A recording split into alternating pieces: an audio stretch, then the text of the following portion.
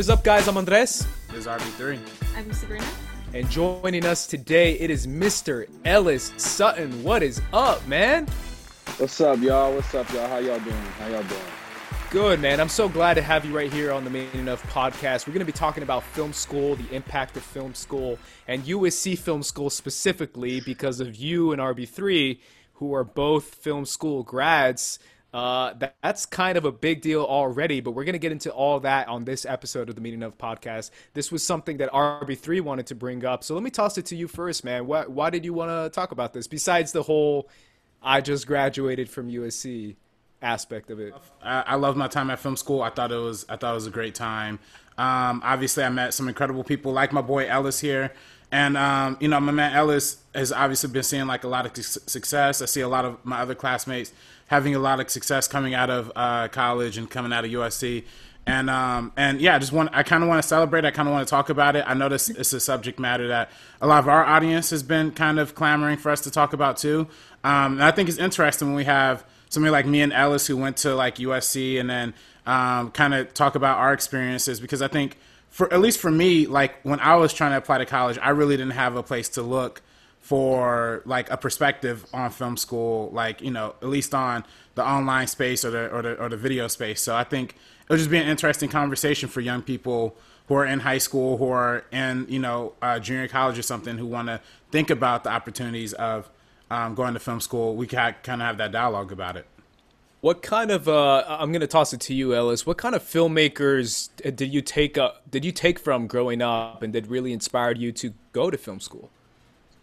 Man, honestly, not really any filmmakers. Okay. I didn't really grow up with a huge background in filming. I like to watch movies and stuff. I knew some of my favorite movies growing up, but I never really knew about who the director of the movies were until I got to high school. And then it wasn't until I got to high school I took this film class where we got to analyze films, kind of like how we do in some of our cinema media studies courses at USC.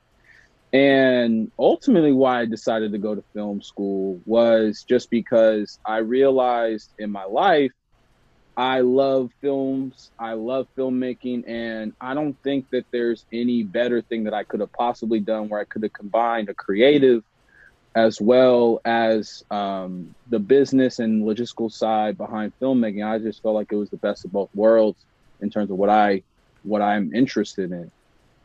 Were your parents pretty supportive of the fact that you wanted to go to film school? They were. I think the person who really wasn't for it was me. I was the one critical of myself, man, because I actually didn't come to USC for film. I transferred into the film school. So I wasn't even going to do it unless I felt like there was a viable option for me to pursue a real career in filmmaking. Because if I didn't, it was important for me to be able to pay the bills, and because it's hard in the filmmaking career, and it was also important for me to sort of leave a lasting legacy for myself, but also for my family. And I cared a lot about that. And so I didn't want to let my family down by, falling short in whatever career I was going to pursue. So I knew when I made that decision to apply to film school, I was going to do all that I can to make it in the industry. What was your original major? I was a history major. Nice. So the plan was to go to law school, and I was gonna start a nonprofit at some point. And so now the game plan is become a film and TV producer, and then start a nonprofit then. The nonprofit was basically geared towards helping low-income students have better resources for college. And one day I hope it can become a scholarship foundation. But that was something that I was really passionate about. Like, I care a lot about inequities in education. And surprisingly enough, I also care a lot about, I like film. That's kind of like my means to an end. Yeah. And so I care a lot about those things. So that's how I ended up getting here. That's really cool, man. And it's one of those things where it's like you realize like you can combine both the power of film and then the power of social impact is something that we talk about all the time. But I'll toss the question to you as well, RB3. Did you always want to go to film school?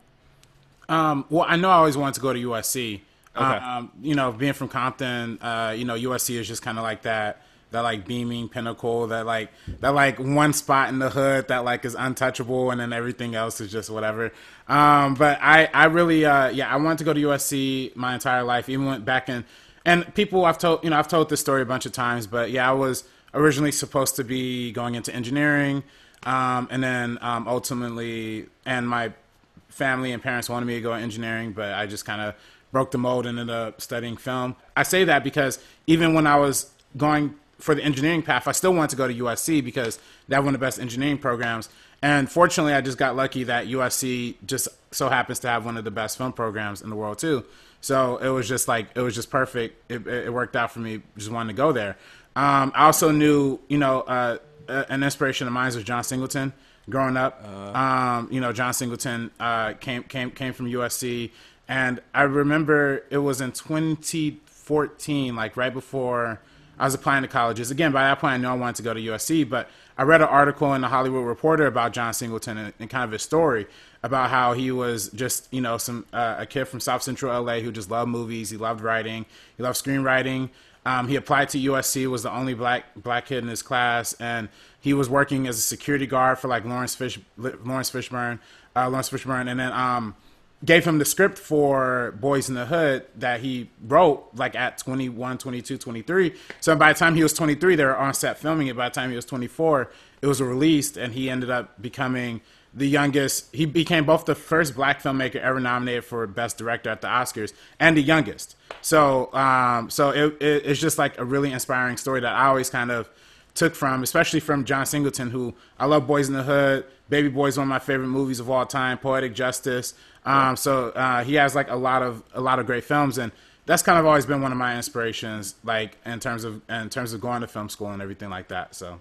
Yeah, that's crazy, man. And obviously, John Singleton is legendary already. Yeah. I want to toss it to you, Sabrina, just because I always forget. I know you didn't go to film school. No. Where did you go? Remind me. I used to know this. FITM downtown. Okay. The fashion school. Yeah, Okay. but I didn't study fashion. But I actually, when I was in high school, that was kind of one of my things was, do I go to film school? Do I pursue this? So I'm really excited to talk about it with you guys and hear your perspectives coming out of it, because it was always one of those things. And I love hearing both of you say that you originally went for different reasons, or originally kind of had a different, like RB3 with his engineering and with your history and wanting to go to law school. It's kind of cool because I think pursuing any kind of creative outlet, so obviously we talk about film on this podcast, but there's always kind of that, like, you're unsure about where this path will lead you. Right. And so that was kind of the thing that I really dealt with in high school, and I didn't feel confident enough to pursue that. So not that I regret it, but I wish I kind of just had more of a drive and more of a push at that time to go for something like that. So it's really cool to hear both of your guys' experiences and kind of like all that you guys got out of it, because both of you are doing incredible things. Yeah. And taking that leap go of ahead. faith. Taking that leap Yeah. of faith too is super crucial to the journey. You know what I mean? Yeah, and it's one of those things where I think for a lot of high school kids, maybe I'm throwing myself into a group where they have my experience, where you're not allowed to do anything that's artsy. That's not going to pay the bills, because that's kind of my ideology of like my parents, who are literally not born in this country. I'm first generation, and their goal was to like come to America so that I can become a doctor, a lawyer, a very wealthy person that doesn't need to struggle like they did growing up in Mexico and Colombia. So they never gave me that option. I never had it. So I had to discover film courses when I went to Arizona State. Shout out to ASU. And film media classes that I took, and that's kind of what got me into saying, hey, maybe I can move to LA and pursue this as a career, versus actually majoring in it the way you guys did. But it's different ways that people get into it. But let me, before we get into your film, man, do you have any current filmmakers that you kind of take inspiration from? I Ellis? do. I really love I love Ryan Coogler. Mm, He's the GOAT in my opinion. yes. I really love Spike Lee. I really love Jordan Peele. Oh, there you go. There you Hey. go. Mars. Yeah. I really love Jordan Peele, and I also really love. This is a weird one. Spike Jones. I love Oh, Spike yeah. Jones, Oh yeah. and I really love the Florida Project. Sean Baker. Yep, by Sean Baker. Spike Jones was Where the Wild Things Are was one of those films that was the first time I think I really discovered independent filmmaking. Where Wild Things had that weird like indie vibe to it, and I didn't know what it was. I knew it was based off a kid's book. I saw it at the time because I knew of the kid's book, but I saw it and I was just like, this is different than anything I've really seen before. And I really think it set a tone in terms of indie films that I like. And also I think it set a tone in general for like what you kind of do in the independent cinema space. I really love Where the Wild Things Are. That's one of my big time, all time films. Yeah, and it's funny you bring up the Florida Project and you bring up Where the Wild Things Are, because the short film that I saw, and I'm going to butcher the name again, it's Crystal and Ray, right? Yeah. Crystal and Ray also stars a child actor. And before coming on camera, we were talking about how was that like? And I guess I'll do it now that we're recording and that we're officially in this episode. But how was that like, man? Oh man, little Ryan was a blessing in disguise. One thing about directing in general is it's hard to direct when you don't have access to really great talent. And I feel like the biggest thing a director can do for him or herself or their self is cast. And so if you do really good job in casting, it takes a whole load off of the amount of directing you have to do. And we got lucky that Ryan fell into our laps when she submitted her audition tape. I remember I got very emotional watching her tape, and I just felt like, okay, well, she's got the part.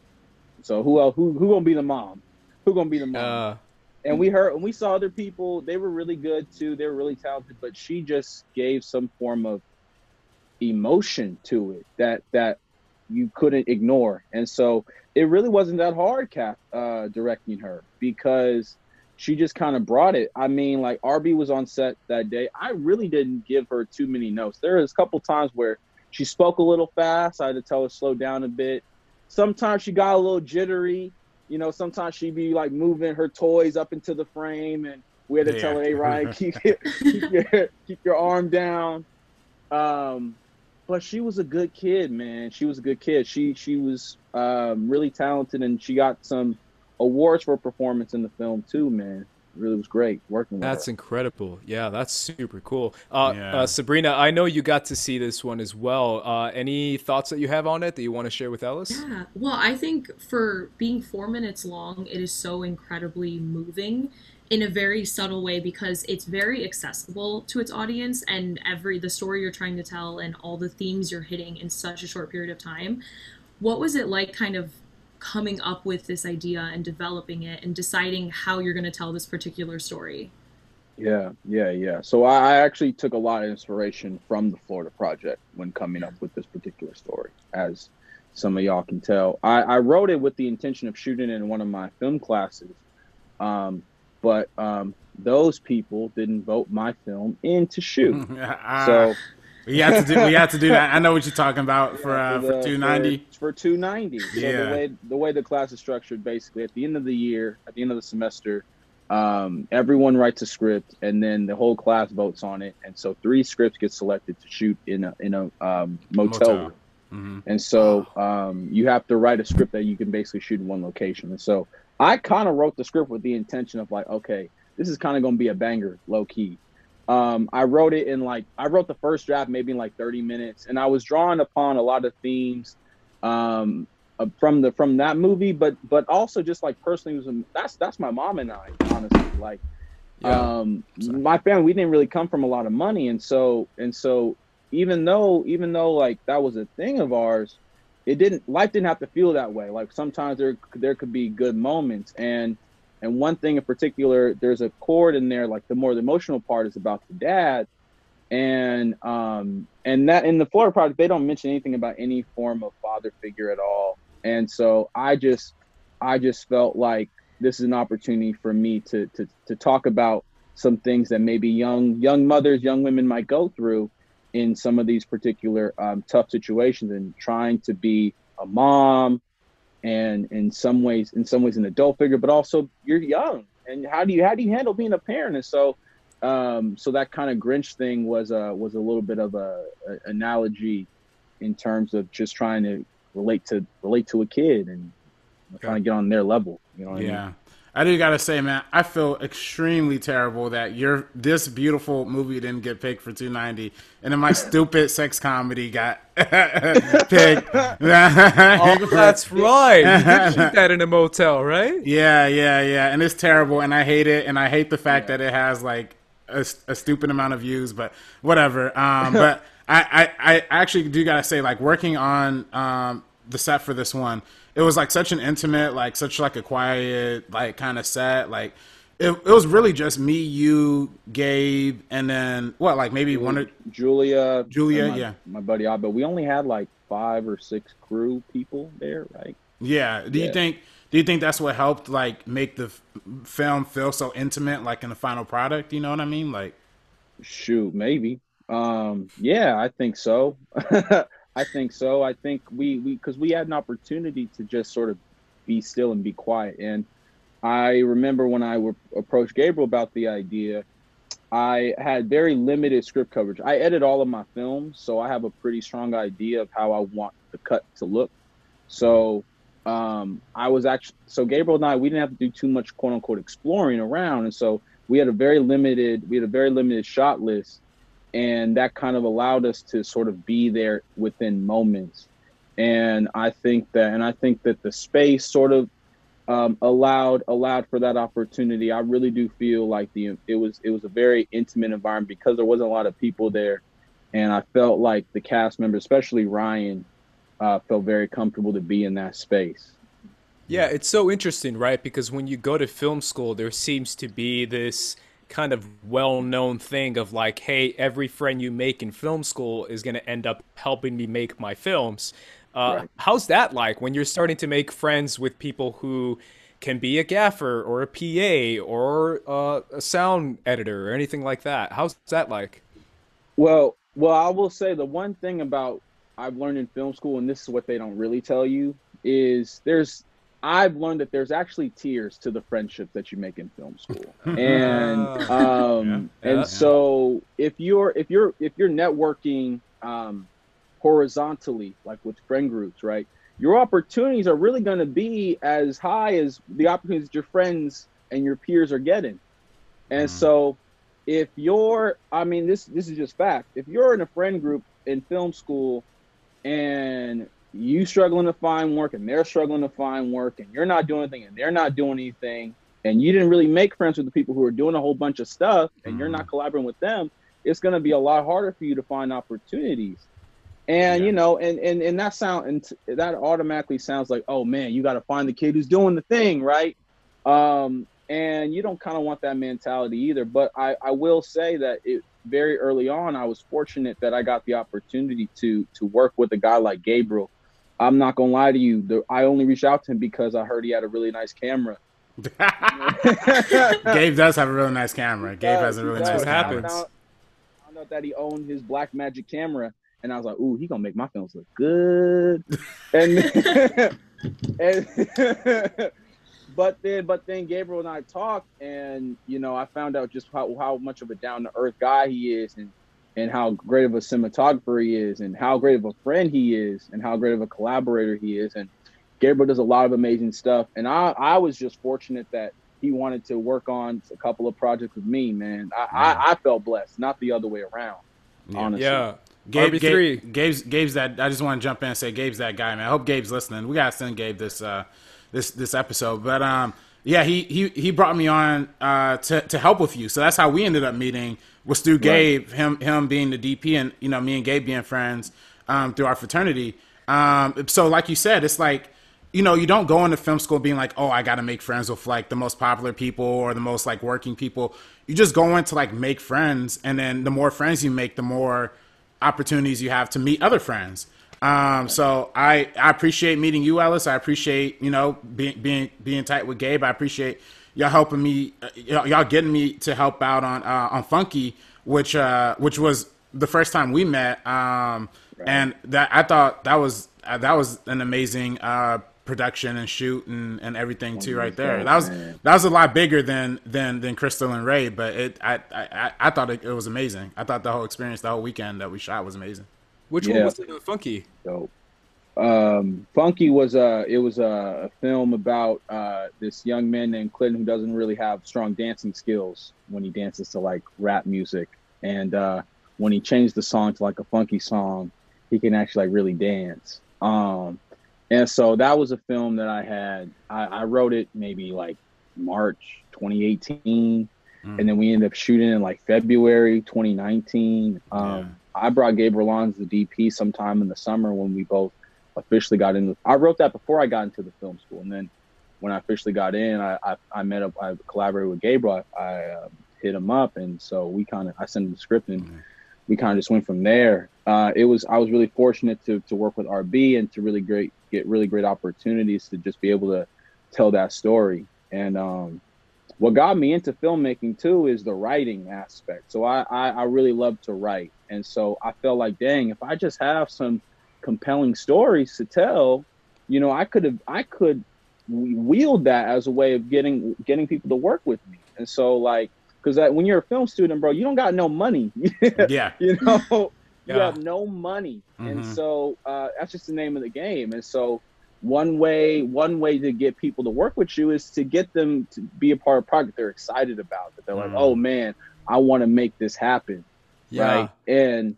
And that's the hardest part, man. I've just been fortunate that the ideas that I'm coming up with and the stuff that I like to write is also ideas that get people excited to want to come and collaborate. I'm just fortunate.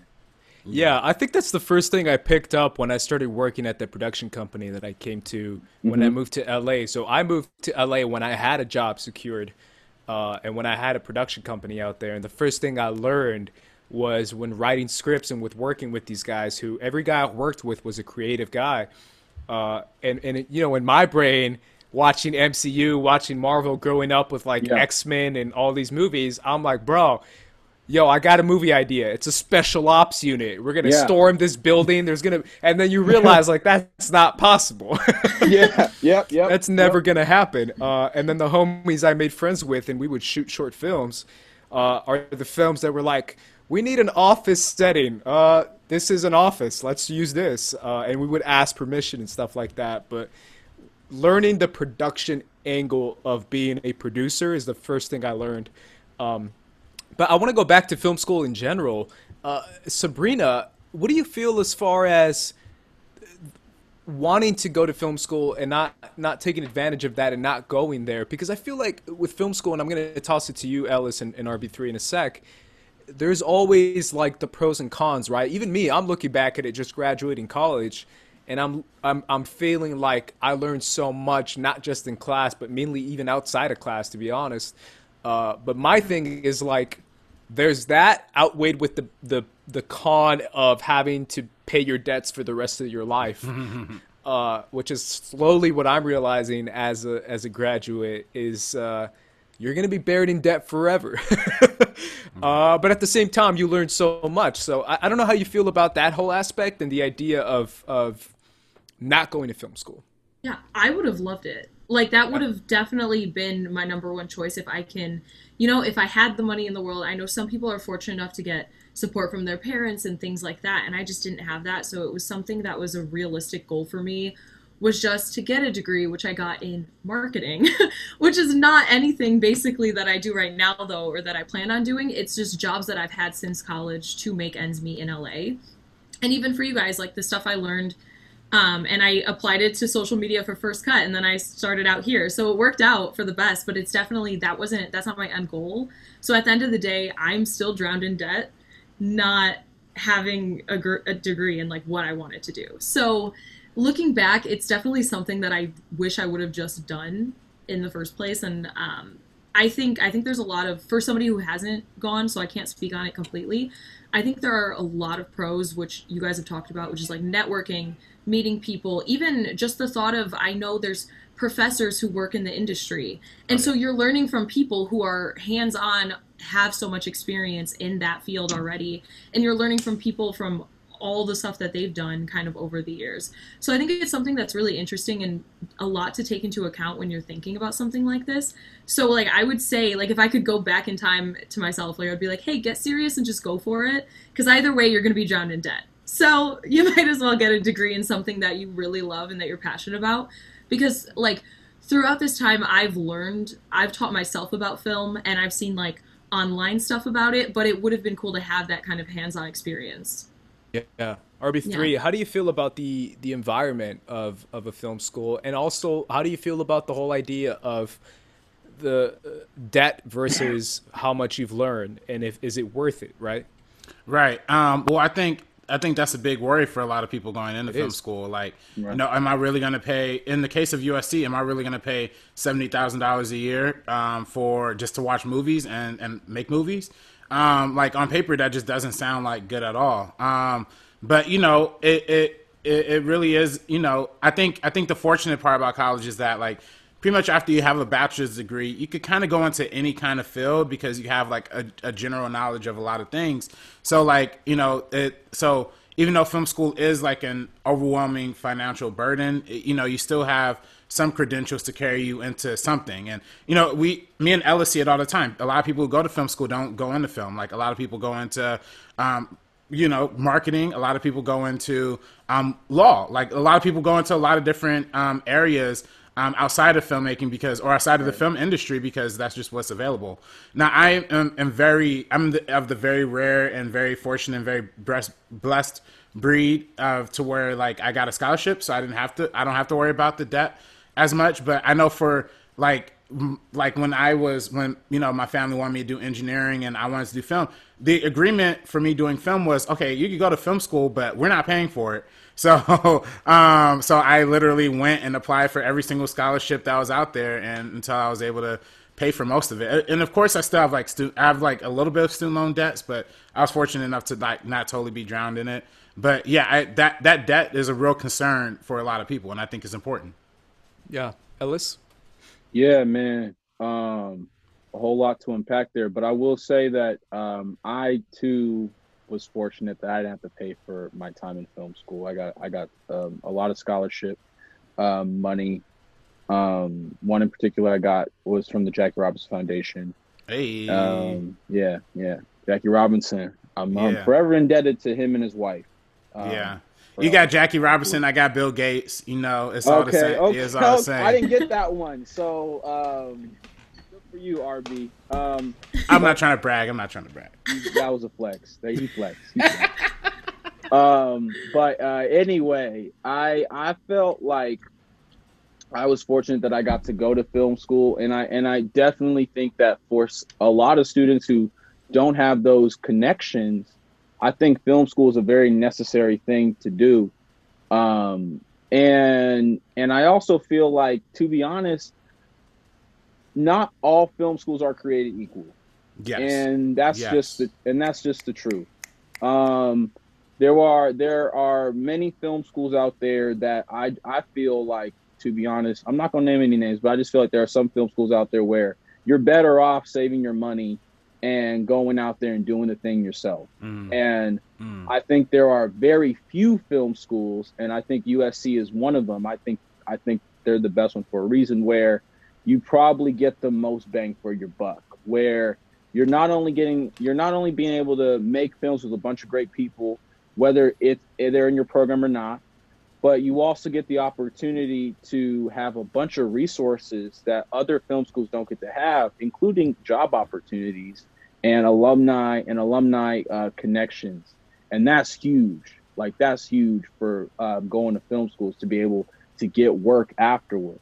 You know what I'm saying? And so I think that there's not a lot of schools that can really tell you, "Yay, we can help you get an opportunity after school."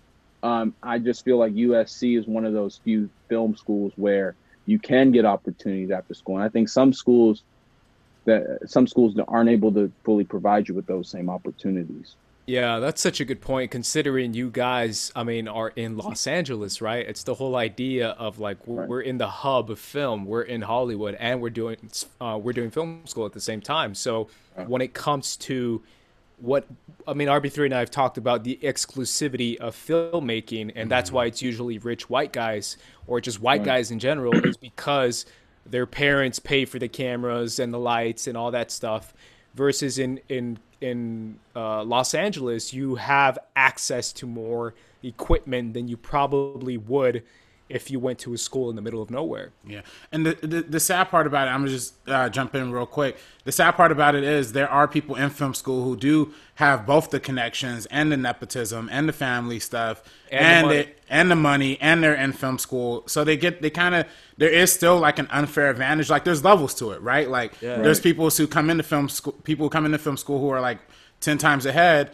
And then there's people like me who come from Compton and didn't really have like as much like, experience or connections or anything like that. And you kind of have to wing it, to some extent. And I know the same goes for Ellis. You're being someone from San Jose who, came in, especially for somebody who's a transfer, right? Like that had to be like, tell us about your transition coming into the major. And how did you allocate to the environment? Yeah, man. So I went to the University of San Francisco my freshman year of college, and I studied history there. And I'm really blessed to be able to have gone to USF for a year. And then I transferred to USC as a history major. At the time, it made the most financial sense for me, and it was just something that I always like really wanted to do. And so I just made the leap. I went to USC, and I got there, and I realized that I don't think I was doing whatever it is I wanted to do. And I'd taken a film class in high school. I'd taken a film class when I was a freshman in college, and then I took a creative writing class my sophomore year, first semester at SC. And then I just kind of decided, like, I had a roommate, and he convinced me to apply to the film school. He had transferred in. He actually went to UCLA and transferred to the film school at SC. But we don't talk about that. But he was the one who told me, dude, you really like film, bro. Go and pursue it. And I was very terrified about the idea of just taking that leap. And I didn't know if I was going to succeed or not. And I felt like when I got there, though, like I really felt like I was in my element. Like I felt like I was able to take really dope classes. I was able to learn a lot more than I would have ever learned on my own. And I really got to give a shout out to the Cinema and Media Studies program at USC, because I think we'll have an opportunity to talk about it later. But I think learning filmmaking is so crucial in film school. I also think studying filmmaking is super crucial in film school. That's like where you get professors, you get TAs, you get people talking about social impacts of film, cultural impacts of film, films from a historical context. Like I just think you make better films if you have that kind of context. Then I mean, I've seen people in the production program. I just don't feel a lot of their films are well informed. Oh, somebody said it. Somebody said it, man. I'm glad somebody said it. You know what I mean? Like yes. I truly do feel that way. Like there's no means. Like you just went out and did it, and I think that's great. But honestly, I feel like anybody can go out and do something, right? But to do something with meaning, I think is way more critical. And I remember Kevin Feige came on a Q&A recently, and he mentioned how although he liked his production classes, he found way more out of his cinema and media studies class that he took at his time at US. Yeah, that's cool. Yeah. Final thing I want to toss it to you guys about is the idea of, I mean, you guys mentioned it pretty much the whole time, but the idea of USC Film School in general and what makes it stand out besides the obvious fact of being in Los Angeles. And I'll toss it to you first, RB3, because this was in your notes. So talk to me about why USC. Again, like I said, well, for me personally, it was the John Singleton connection. I just related a lot to his story. But I think USC is just like an historic film school. They kind of created the archetype of film schools, honestly. The USC film program was created from actually the Academy of Motion Pictures Arts and Sciences because they were trying to figure out ways to institute new filmmakers into the industry. So then it became, they're basically training people to become directors back in like in the late 40s, early 50s.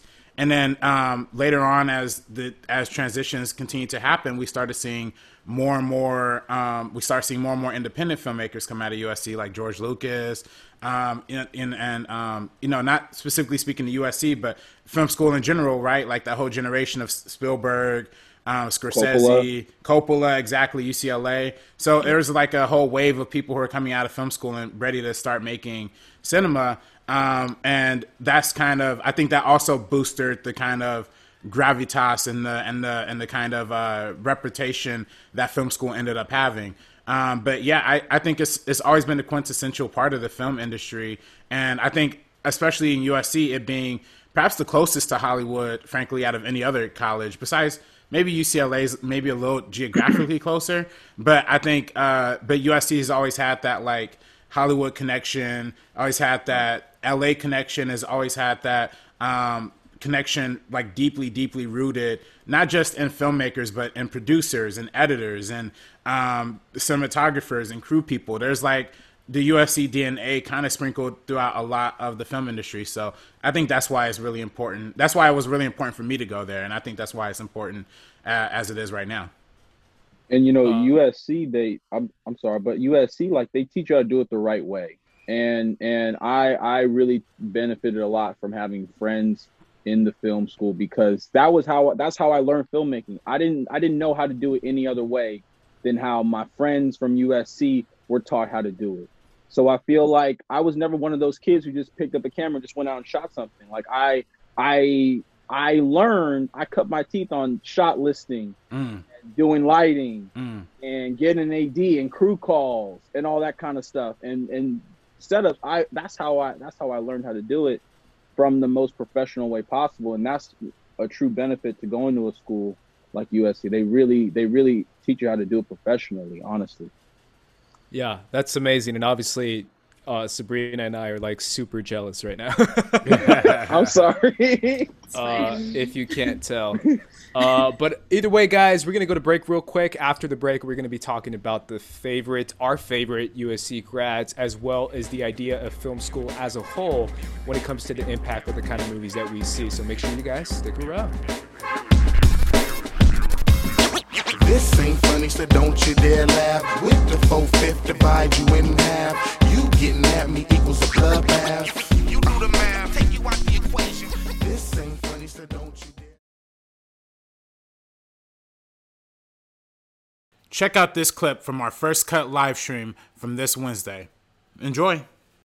So for anyone who doesn't know, we're obviously lined up with Geeks of Color, which is Dorian Parks.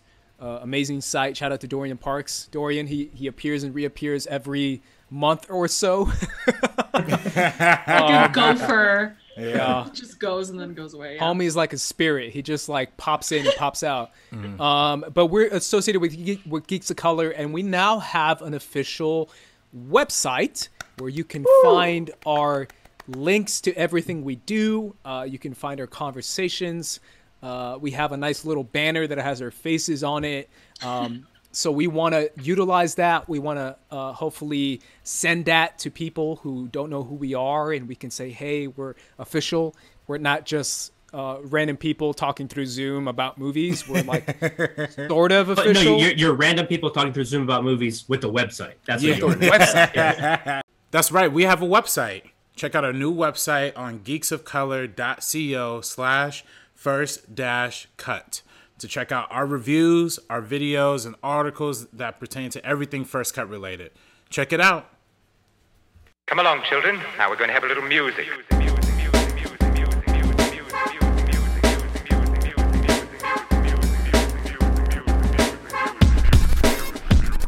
What is up, guys? We're back talking about film school with Ellis. Let me do it, man. The big question in the room, the one that you had in your notes, RB3, I'm going to ask it now just because I feel like what a better way to come back from break.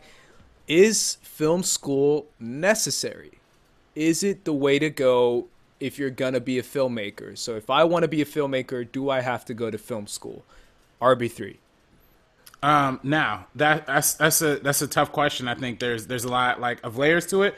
I think there are paths for people who don't go to film school to be in the film industry. There are paths for people who go to film school and don't end up being in the industry, right?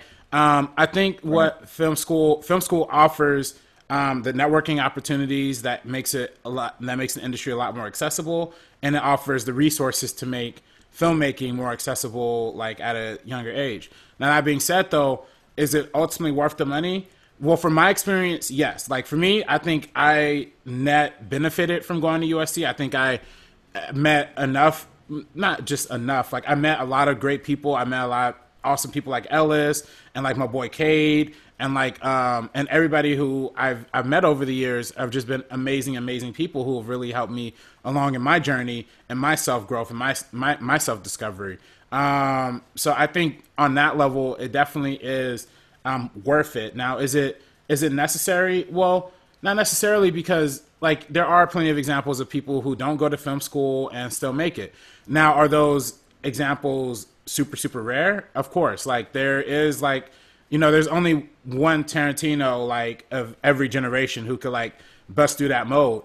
And for frankly, a lot of times you see other people who don't go to film school and still end up having careers are people who usually are somebody's cousin or somebody's daughter or somebody's nephew or something like that. Like that's usually who are the type of people who cannot go to film school and can still get a career in the industry. So, but I think if you're somebody like me who had no kind of connections, no kind of resources, and needed a place to grow and to learn and to study film, I think is definitely necessary on that level. But if you have some sort of industry connections, or if you have an abundance of money, or if you have like, if you have your own like personal film library at home that you want to look through and study through, it's not really necessary, but it's definitely highly recommended for sure. What do you think, Ellis? Yeah, man. I think for me, film school probably wasn't necessary. I could have figured a lot of stuff out. I have figured a lot of stuff out without film. Yeah. But I definitely don't feel like it's necessary, but I do feel like it is necessary for a certain group of people. And the best thing I think about film school is just the opportunity to meet like-minded individuals and to also be under a structure where it's just, hey, yo, we're just out here just making films. Like there's no the stakes aren't high. The stakes are not high. And I think film school allows you to do that. Like you're in there, you're in class learning about filmmaking. You may get assignments where you get to actually go and do it. The stakes should be very low. You're not out there trying to make the next Oscar-winning short film. Yeah. You're just out there just trying to learn and get better. And I think that's the best thing about film school. And I think some folks need to be in an environment where they just get to go and do it. I know one of my favorite filmmakers, Ryan Coogler, he went to film school for that particular reason, because of the fact that he's never done it before. And so he needed to go to film school to go out and just do it. I wouldn't say it's necessary, but I think that it can be a strong help for sure for a group of people. Yeah, Sabrina, as someone, obviously we've talked about us not going to film school, but at the same time wanting to do something in the industry, what are your thoughts on this, especially as someone who's kind of trying to get their footing in the Hollywood industry of movies? I think it's definitely something that's beneficial if it kind of fits into your particular mold of the path that you want to go into. But I think honestly, number one is just kind of passion and a love for something is just something that kind of really drives you forward. Because just because you go to film school and just because you learn all of that, if you don't put your heart and soul into something, no matter what you're studying, no matter what you're doing, how far can you possibly go? True. So I feel like that's a really, really great asset for sure. And obviously, Ellis and RB3 are doing absolutely incredible. But for for my kind of thing, because I've always just been a writer and I've always been writing, I never studied anything having to do with writing, but it's something that I do all the time. And I'm very confident in it, and that's something that I want to continue to do going forward. So for anybody who just can't go to film school or doesn't feel like that's the right path for them, I feel like is whatever it is that you want to do, just put your heart and soul behind it. And I think it can kind of push you forward in that way, because I accidentally landed here doing this with you guys, and I absolutely love it. I love it so much. It's the highlight of my week. Like, it completely changed my life, and it gives me a whole new perspective talking to every time we have a special guest on, or just even talking to you guys every single week, depending on the subject. And I've learned so much being surrounded by you guys and other people kind of in this space. So I'm grateful for all of that, and I'm grateful that I have that as well. But yeah, so I want to take all of this going forward and just kind of put my passion and drive behind it, because I want to go into screenwriting. I'm like working on that kind of stuff. So Nice. yeah, so that's really exciting. And that's actually something I wanted to say earlier. I love the dialogue in your short film. So that's cool that you said you wanted to go into the screenwriting program first, because that's something that I looked at when I was going to see if I was going to go into film school, was screenwriting, like doing that. And yeah, so I think it probably would have been beneficial for me, but at the end of the day, it really is just how much passion you have for something, and that kind of pulls you forward. Yeah, it's so interesting talking to you guys, obviously because I'm learning, and obviously because I want to hear your perspective. But another thing is, like, the more I think about my story personally, this is me, right? Like, the way I came out here, got a job in a production company. I literally got the full, like, ghetto version of filmmaking. Yeah. Where it's like I learned how to be a producer because I was put in a production role. Right. Learn how to gaff, shoot, pull focus, move camera, dolly shots, all that jazz because I was there. I learned how to write because I failed a million times and my writing sucked until eventually I got pretty good. And I worked for people who did it for a living. And they would tell me, like, hey, do this, hey, do that. The good, keep doing this.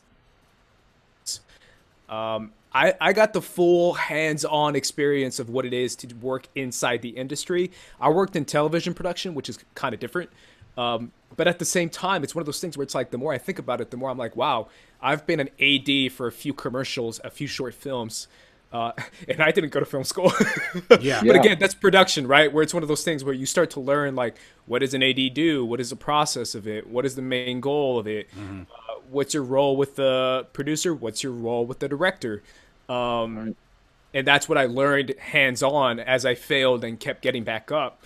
But that's my experience, right? Where it's like, not everyone has that same experience of working in the industry. And now I can happily say that I still work in the industry, even though right now it's pretty dormant, obviously because of COVID. But yeah, it's wild. My brother and I both have that, because my brother did the same thing where he just came out here and started learning on his feet.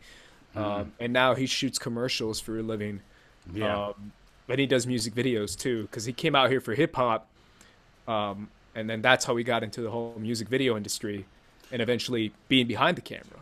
Well, you know, it's funny too, because when of course, like when you think about film school, you think about like the classes, and you think about like, whatever your perception of film school is. But really the most valuable learning experience you can have is life. And I think, even down to the level of like writing and having and being able to write, like you have to have some sort of life experience to like kind of draw from, and something to kind of take inspiration from. And that's something that everybody has. So you don't necessarily need to go to film school to find your voice and find your passion and find your story. Right. That story's already inside of you.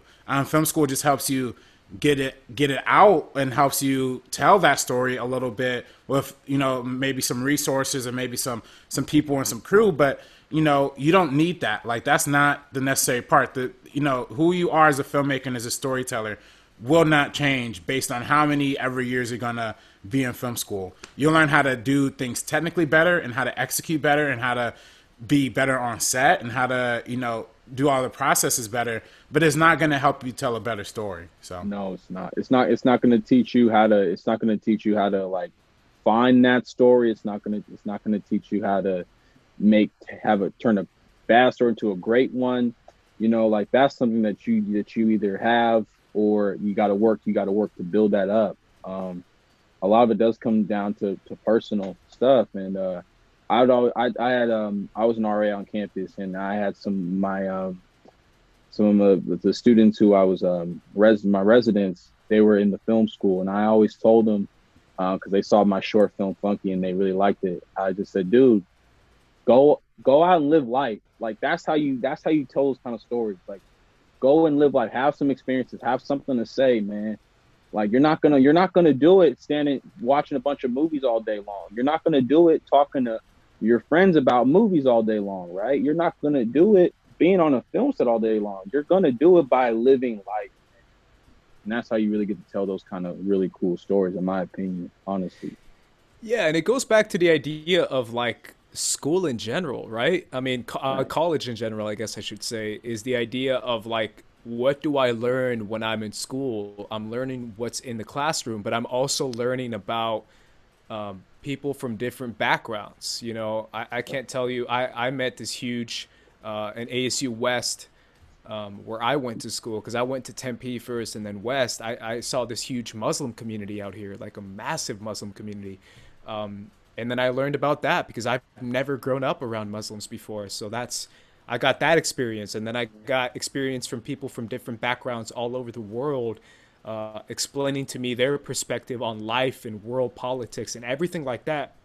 Those are the kind of things that I will always cherish, and I will always feel like made me a better person and a smarter person, because I got to learn not everything is through my point of view and through my narrow lens of how life is. And those are things you learn in college, and you can use that to make films, right? Because that's the idea of like, now from what I've learned through talking to people and through learning in class, I can take this knowledge and make something different, unique, interesting, that could show a different perspective. That's always been my thing, right? Where it's like, if I'm doing something, I'm trying to show, like I've told you, RB3, a homeboy from Iowa, if you see a Mexican homie do something cool, maybe you're going to think Mexican homies are cool versus someone picking up the trash, or being a thug, or thug one or thug two. If I see, you know, if I'm some homie from Iowa and I'm grown up around this giant white community, I'm going to have those same stereotypes keep enforcing into my head. So I've always wanted to break that. And I think film is one of the best ways to teach. And again, I go back to that Bruce Lee documentary we saw, RB3, but when he says, I wanted to teach people about the Asian way and my Asian culture, and the best way I learned how to do that was through film. And I was like, wow, I've never heard it said like that, but that's literally what he did. Yeah, and that's just the power of filmmaking, man. I love it. But I want to switch it real quick. But you guys are behind the camera filmmakers, which is a different story, because again, when you come to LA, and I think all of us have been in LA long enough to know, the first thing that comes up is like, oh, I'm an actor. Oh, I'm an actor. Right. So it's like, I'm so curious about acting, because I've seen like shows about like people who want to be actors and stuff, but what is the process like if someone wants to be an actor? Do you feel like film school is necessary? Either one of you guys can take it. Ooh, Ellis? Oh man.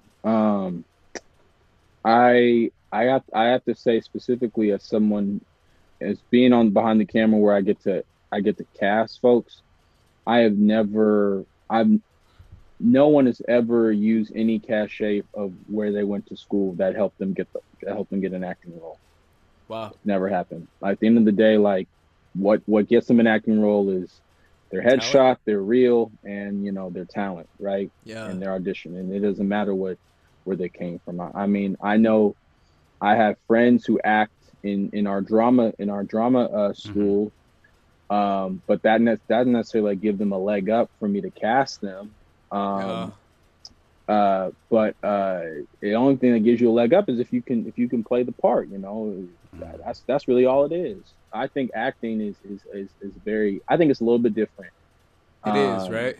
I really think so. You just kind Yeah. of got to put yourself out there and try to get continue to audition and continue to go for every single opportunity that you can kind of get your hands on. Honestly. That you can Yeah. go. I feel like before it tells it to you, RB3, I feel like each and every one of us at one point, I'm throwing you under the bus, Ellis, has considered acting or has thought about it for a second. You're like, I could do that, and then you're Yeah. like, nah, I don't want to do it. I have a role in my short film. Oh, you go. Funky, yeah, I remember that. I remember acted that. in my short film. I haven't given up on my acting dreams yet. I haven't given Oh, up. there you on go. But only until I find the role that's best for me, where I can Oh, flourish and blossom. There you Uh-huh. go. But I feel like everyone wants to be an actor. Everyone wants to be in front of the camera. It's Yeah. such a pleasing thing to do, right? It looks like it's cool. yeah. Sabrina, I'm gonna toss it to you. Have you ever considered acting? Oh gosh, when I was like a little kid, and then Yeah. and then I was like, yeah, when I was really really young. Well, I was in like choir and theater and stuff like Okay. that up until like early like sophomore year of high school. But then after that, I was kind of like, okay, I'm gonna be one of those people like I'd rather be like behind the camera or like behind the scenes. So that's kind of how I switched. Like I went from doing theater to doing like film photography and being in like video club and like film and everything like that in high school. And it was just kind of like ever since then it was a no, and I hadn't even been on camera until I started Wow. doing this with you guys. And then we did that audition together, you and I, and I Oh, yeah, remember we did. when they reached out to me for that audition, I was like, because they're like, oh, headshots, everything. I was like, I don't have that. I was like, this isn't what I was like, I didn't need to do- Instagram? yeah, I'm like, you want to see this pic? That was it. It was super crazy, and that was the first time where I had thought recently. So just a few months ago, because this was back in October, November. I was like, maybe I should take like improv classes. Maybe I should take some type of acting class to get more comfortable back doing that, because I think it's something that's kind of a really cool skill to have for like hosting or anything like that. It's something that's really interesting. But then at the end of the day, with the question you had about acting, I feel like again it goes back down to like the passion, because I have a bunch of friends in LA who are actors. We made a joke about that. A lot of people come out here, possibly for acting, and then maybe find some other passion Sure. besides that one. But for anybody who does want to act, it really goes down to like work ethic in this town, like in LA. From what I know from my friends, like one of my friends, Jeff, literally just got casted in a feature, and he's been working for he's great, and he's been working for so long to get that, and he never stopped. His grind never stopped. He worked other gigs. He's been doing stuff throughout this time. He's 27 and he just got his first feature, and so it takes time. So it's just kind of one of those things where it's like, don't give up, be passionate. He never went to acting school, but he did go to acting classes, so that was just something that he's kind of naturally good at. So Yeah. It's so crazy. It's so interesting how people can dive into that. Two of my best friends out here in LA, my roommate actually, who I consider to be one of my best friends, is a really good actor. My homeboy Leo, who I've wanted to bring on this podcast forever, is a real good actor. But what makes them different is because when we worked at the production company, we were writers and people who wanted to write. And that's how we got the whole idea of like, well, I'm going to write something to put myself in it, was my boys Leo's idea behind it. But yeah, it's one of those things where I have a slightly different background because I have a musical theater background, which I always talk about, but I have to do it, which makes me comfortable in front of the stage and in front of people. I'm not shy in that way. no, you're not. But that does not give me. I know you're just like, man, this boy won't shut up. I'm But jealous. it does not give me a leg up in front of the camera. I can tell you that. I get way more nervous in front of the camera than in front of like a crowd of like 5,000 people. Yeah, that's just me though. RB3, you're an actor. Wait, since when have I been an actor? I don't know. I did want to be an actor. Again, everybody like you said, Ace, I wanted to be an actor when I was a little kid. Obviously I not wanted now. to be a ninja, just in martial arts movies. Yeah, no, literally, That's it. literally want to be like Tom Cruise or something. But I actually think classes is better than like a school, going to school for acting. Now that being said, though, there are a lot of great people from my fraternity, DKA, who are actors in our fraternity, and that's really great for us because we have like a fraternity full of actors and writers and directors and creators, like it really gave it a really beautiful, like flourishing kind of environment for us. So I think it was great on that level. But I definitely think improv classes, like I want to take an improv class. I've been actually, me too. Very recently, I've been researching like improv classes. I think that would just be, just for not even trying to be an actor, just for fun, like just for fun, having fun and being part of the creative process in other ways. And like I think for me personally, when I was in high school, like I told you guys, I went to California Academy of Math and Science High School. Very math, science, engineering. Artsy. Yeah. Very artsy indeed. Where we literally only had like 3 art classes: art, drama, and dance. Which I was an active participant in all 3. Oh yeah. Yeah. But I did drama for like all 4 years of high school, and I feel like that helped me, at least at some level, get a better understanding of how to communicate with actors, how to like talk to actors, how to like block out scenes, you know what I mean? So I think that, just having just some sort of, acting background as a filmmaker and as a director is extremely helpful too. So I'd even encourage young filmmakers out there who want to be filmmakers, just maybe stick your head into an acting program or a class or or maybe a theater group or an improv group, and you just have as much fun as they're having, and you might have fun on your movies too. I have that same sentiment. Like that's something that I want to do. Maybe we should take the same improv class, RB. Let's learn some acting. Yeah, Brandon, you gonna be there? All of us. All right, we're all doing it together. But I think for me at least, it's so important to know about acting. Even though I'm not an actor myself, I watch a bunch of actors' videos they talk about their craft, talk about their technique. They talk about what it means to perform under the camera, listening to a director, collaborating.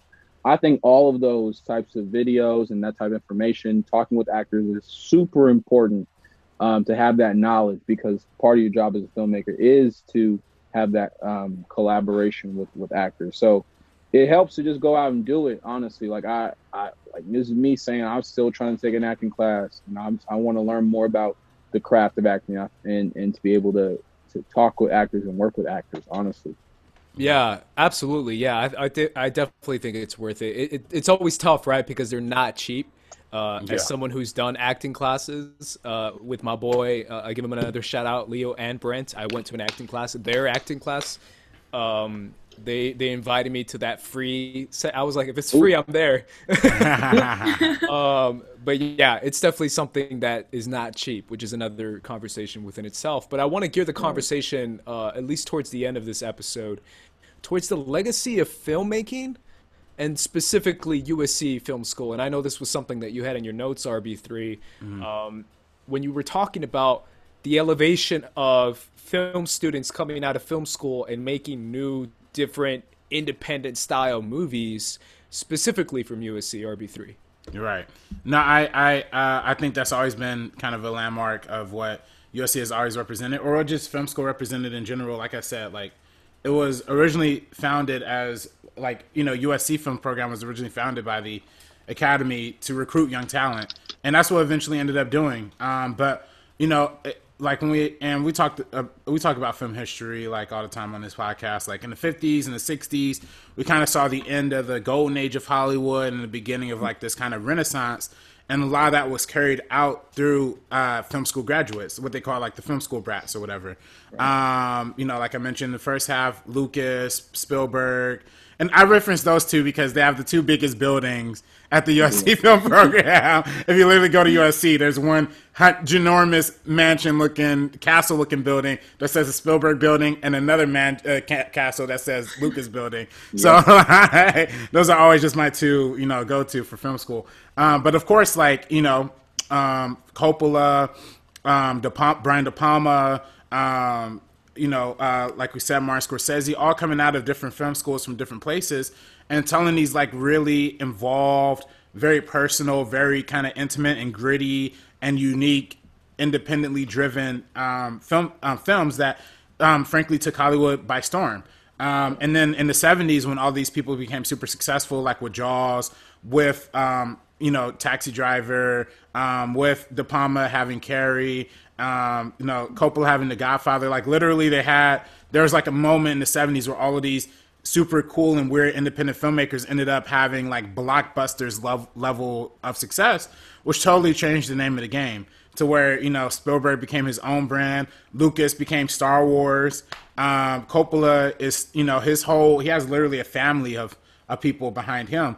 So it, you know, and then it just builds that repertoire for film school going forward, even to the point where I mentioned, like, you know, before, you know, John Singleton. Another favorite black filmmaker of mine is Rick Famuyiwa, who did Dope and The Woods, and he also just did a couple episodes in The Mandalorian. Another USC Cinema and Media Studies graduate as well. And yeah, I mean, the list goes on. John Chu from USC, most recently too, Step Up 3D. I know me and Sabrina love Step Up 3D. And In the Heights and Crazy Rich Asians, of course. Ron Howard, USC graduate.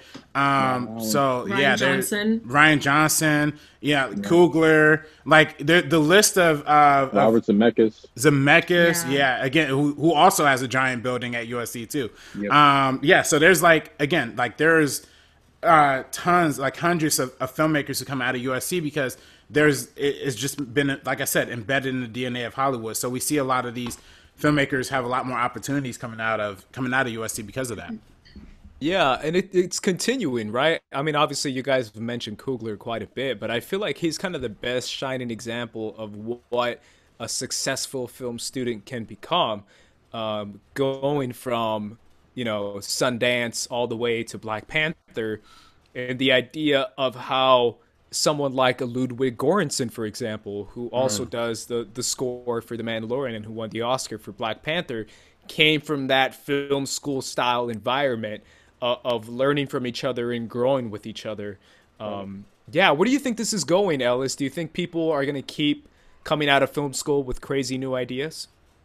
I think that's a loaded question, but I think it's tough to say. I think there's a problem with film school right now. And I think the biggest problem is film school was created, as RB mentioned, for accessibility because there was no other place to do it. So you kind of had to go to film school if you wanted to do something. Nowadays, you know, anyone can, you know, you can pay for a camera, you can shoot on your iPhone, right? Like the idea of going to film school is weighing much more on people. Like, it's not necessarily like I have to anymore, as we were just talking about. Is it even necessary? And I feel like film school in general and USC, the type of students they're preparing students to go and get an industry related job, right? And at the end of the day, like, I feel like there was once a time where you could probably go to film school and it could launch your potential career to become the next big director or whatever. I don't think that's the role of film school anymore. I think if you want to become a director, if that's what you want to do, you want to become the next big producer, like you start at the bottom just like anybody else, and you kind of gotta work the way. It don't really matter if you went to film school or not. And the truth is, like, that's not how people end up getting opportunities like that. You know, Ryan Coogler, he got opportunities because he was a really exceptional director while he was in film school. But Ryan Coogler, he's exceptional, man. Like, he's a different story. Like, they just don't really do things like that anymore. Like the way it happened for him, honestly. Oh, what you want, dog? Oh, it's my dog, by the way. No worries. We have a guest. This is Star. Oh, look how tiny. Yeah, she's tiny. My dog's outside this room too, so you'll hear her a few times. But what do you think about the RB, about like the idea of like film school and its impact going forward? You know. No, you're actually 100% right. I think that's kind of the shifting evolution of what film schools become, because particularly if you go to USC, like, they don't encourage you to like be a director. They don't encourage you to be like a writer or a producer or anything. They really encourage you to be like a cinematographer or an editor or a sound person or a production designer. Like they push you towards those fields mainly because like that's what can get you like in the door, you know. And I think Right. the USC priority, I think what Ellis is talking about like is 100% true. Like everybody has to start at the bottom. I think what USC does is like they give you the doorway to the bottom. You know what I mean? Right. So, and people, and it's up to people and it's up to individuals to take that next step and build up beyond getting past the bottom and getting out of that. And it's tough for some people. Some people don't have it. Some people are comfortable being, a production person, or a lot of times when we see cinema and media studies majors, they go on to be like agents or managers or, working at agencies or doing script coverage, leading to like, script jobs and all that kind of stuff like that. And people are comfortable with that. And then there's the rare breed of people, like I mentioned before, like the Rick Famigulas, like the Ryan Cooglers, like the Ryan Johnsons, are the people who decide to take that extra step beyond that and take their films into their own hands. And I think, that's why, I salute somebody like my boy Ellis here, because, he really just over, like, I didn't even know you were a transfer, dog. I thought you were always there at USC, but like, having the initiative and the drive to just work and do your own original stuff and do your own original films and your own original content, that's what pushes you to the next level. It's coming from the bottom and working and grinding like everybody else, but it's also taking that extra step and making those extra leap forwards are the important things. And that's what the notable alumni from USC do. That's what I think the culture at USC is very conducive to. I think even though they push you towards more industry standard jobs, they do also show you and they push you to, hey, if you have a voice, if you have a story to tell it, and we'll help you tell it in whatever way you can. Right. And I think that's important. I think that's honestly the most important part to me. So that's why I appreciated my time there. And I think, when thinking about somebody like a Coogler who, and also too, there's also a different conversation about undergrad versus graduate school, right? Coogler went to grad school, Ryan Johnson went to grad school, George Lucas went to grad school. The grad school program is definitely something that's more indicative towards pushing for a bigger part in the industry, as opposed to undergrad. But it's the same thing. It's like there's a lot of people who go to graduate. Kevin Feige, I think, also went to graduate school too. He went to undergrad. Oh, he went to undergrad. There you go. But see, there's a lot of people who just go to school and just like, oh, I made it because I finished film school. But no, it's the extra steps beyond that that's important too. So yeah, and it's always a conversation. RB3, you and I have this all the time about where film is going, right? Obviously, I have some thoughts as far as where it's going now with COVID and with theater closures and what's going to happen to the theater industry, which isn't necessarily the studio industry and streaming, for example, because streaming seems to be the place where things are popping off now as far as quality, as far as smaller movies, independent movies. But there is a conversation to be had, and I kind of want to toss it to you, Sabrina, about this, where what Ellis was saying about anyone can do it now. You don't have to have the training in the background and the classes and the knowledge. Does that create, and I'm not saying you were saying this, Ellis, I'm just kind of thinking it to myself, does that create like a watering down of quality where people aren't necessarily making the best stuff and that's not necessarily rising to the surface? Because I feel like maybe because we're in this, you, me, and RB3, Sabrina, are in this kind of like online criticism where you're not a film critic, but you're a film person that talks about film critics. Like, it's this weird thing that we're a part of that a lot of people have been outspoken against because of this whole idea, like Twitter warriors who can just say this movie sucks even though it's a great movie. Does that change the palette of the audience, having people not going to film school? I think it's definitely an interesting thing to kind of look at different examples, because something Ellis mentioned was, anyone could shoot on an iPhone. And I'm not aware if Sean Baker did go to film school, but I know he shot Tangerine on an iPhone. Yeah. And it's something that's really interesting, and it is so accessible to so many people. And I don't think it's watering down. I definitely think it's really cool because then we can have a wider range of voices. I think in the world that we are in today, and kind of with streaming and all the different platforms that host different voices and different filmmakers and things like that, we're getting a lot more diverse in filmmaking, a lot more diverse in storytelling just in general versus like 40 years ago. And so I don't think it's a watering down in quality so much, just because I feel like if it's not good, people just don't really pay attention to it. It's something interesting that I also talked about with Josh Trank, because he didn't go to film school, he didn't go to college at all, and he had a viral YouTube clip that led to him getting on like a Spike TV show and then going to make Chronicle. And it's just something like, there's this like weird, unfortunate, like series of, not unfortunate, but series of events that kind of lead to some people finding their path and finding their voice.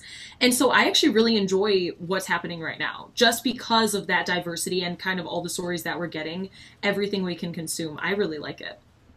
You know, I think on that point, I will say that there does become an oversaturation of the market just because there's so much more of it, right? And I think what it does, though, is it makes it harder for voices to be heard, like the strongest ones to be heard, right? And I feel, I'll take me as an example, where I think I make really great work, but at the same time, it's hard to get that work out there through the non-traditional ways. Usually you get noticed by either like getting into a prestigious film festival, or having a manager friend, or knowing someone in the industry and being able to like show your work to them. Like, those avenues are still there, and people don't necessarily like put in the work unless you know you got a YouTube video and it just went viral, millions of people saw it, right?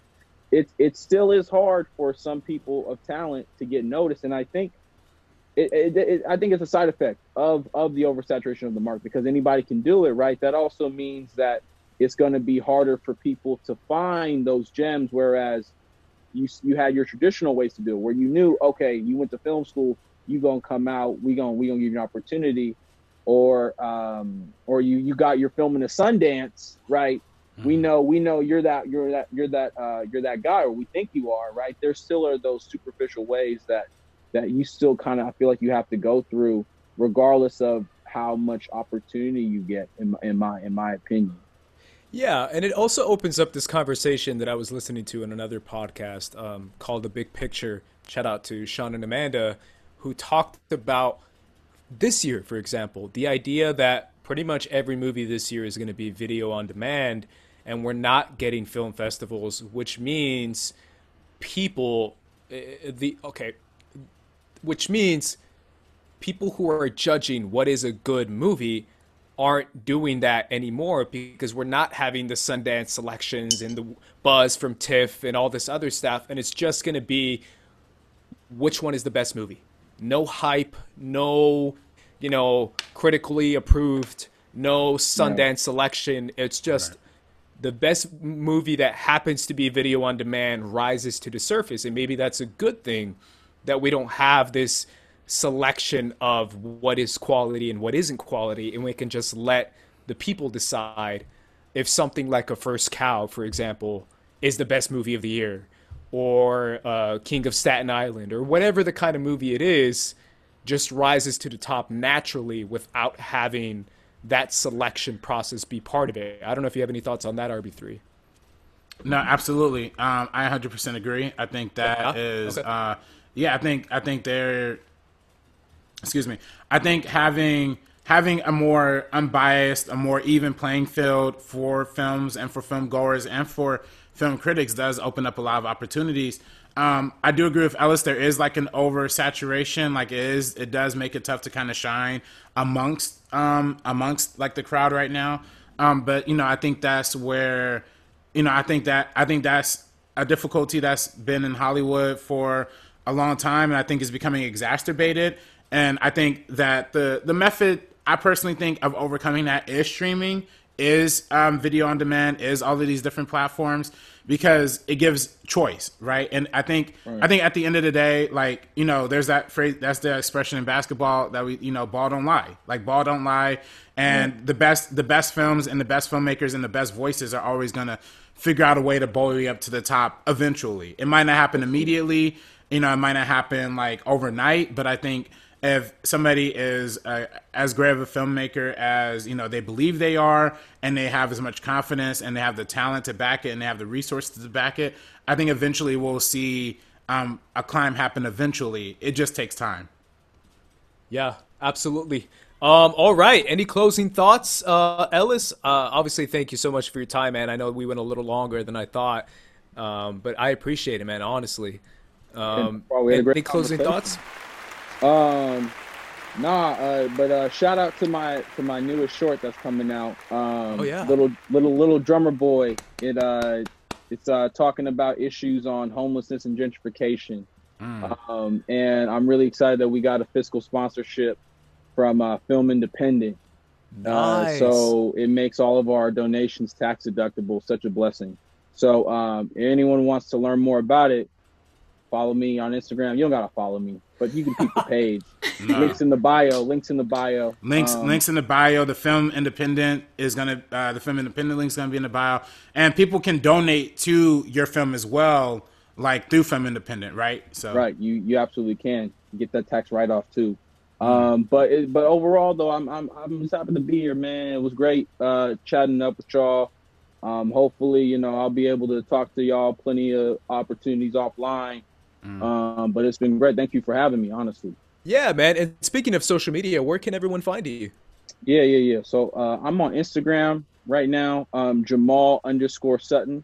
Jamal is my middle name. So I just thought it was really cool. I've had that name since like 2012. So Jamal_Sutton.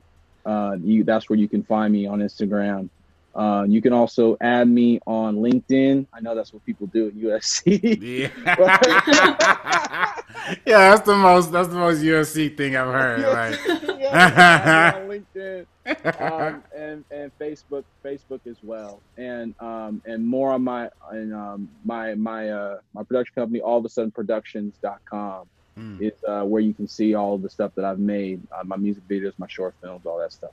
Yeah, man, that's good shit, bro. Honestly, thank you for coming on. We appreciate it. Thank you for having me. Honestly, yeah, I really appreciate it a lot. Yeah, there's some questions then I didn't get to ask. I was going to ask how did Stevie Wonder give you approval for Funky to use that song at the end?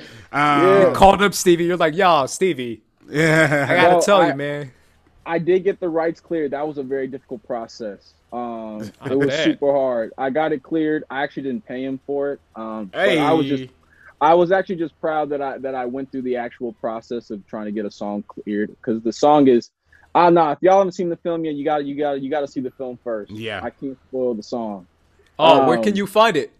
You can find it on allofaSuddenProductions.com. Go under projects, and it's right there on Funky. You can hit the watch button. You can go check it out online for sure. Yeah, it's a lovely film. That amazing music video you directed too, that I was also there for.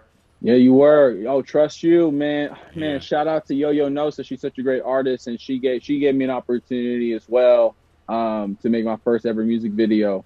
And the only way I knew how to do it was through what my friends taught me in the film school. And that was actually the first thing I made getting into film school. And she was like, Ellis, like, you're so professional. Like, I was in Vegas, and they don't even do it like this. I'm like, I mean, I don't know how else. That's what I meant. Like, I didn't know how else to do it. I didn't know there was another way. So shout out to her for giving me an opportunity to make really great stuff. Honestly, I'm just fortunate. It's really cool. That's cool, man. Honestly, super cool. Sabrina, where can everyone find you? You can find me on Twitter and Instagram at SabrinaXMonica, and then also on Twitter at Sabrina on Film, along with my Patreon, Sabrina on Film. Yeah, and you got a stream coming up, right? Yep, this Friday is my first stream. I'm super, super excited. Yeah, I'm taking after you guys. I'm going to figure out how to host and do all that kind of stuff and not just be like a co-host. Yeah. Okay, do you think, Sabrina? We'll see. Hey. I support it. RB3, where can everyone find you? Find me Twitter, Instagram at Director RB3. Yeah, that's where you can find me. And I'm at Squad Leader Race, guys, and obviously follow us at First Cut TMO on Instagram and Twitter as well. That's where you can find videos like these. Support the homies, # support the homies. Let's get it going, guys. And if you haven't subscribed to First Cut, please do so. That's the best way to show the love, is to subscribe. Yeah, and throw us a comment and a rating on iTunes, please. That really helps us out. Yeah. It really helps us out with the algorithm and grow. We have I think we have like close to 50 or something like that reviews on there right now. So if we could push that, let's keep pushing that to higher numbers, so we could keep getting the podcast out there and growing, for sure. Absolutely. Yeah. Alrighty, guys, for the Meaning of Podcast, I'm Andres. This is RB3. I'm Sabrina. And we're peacing out, guys. Peace out.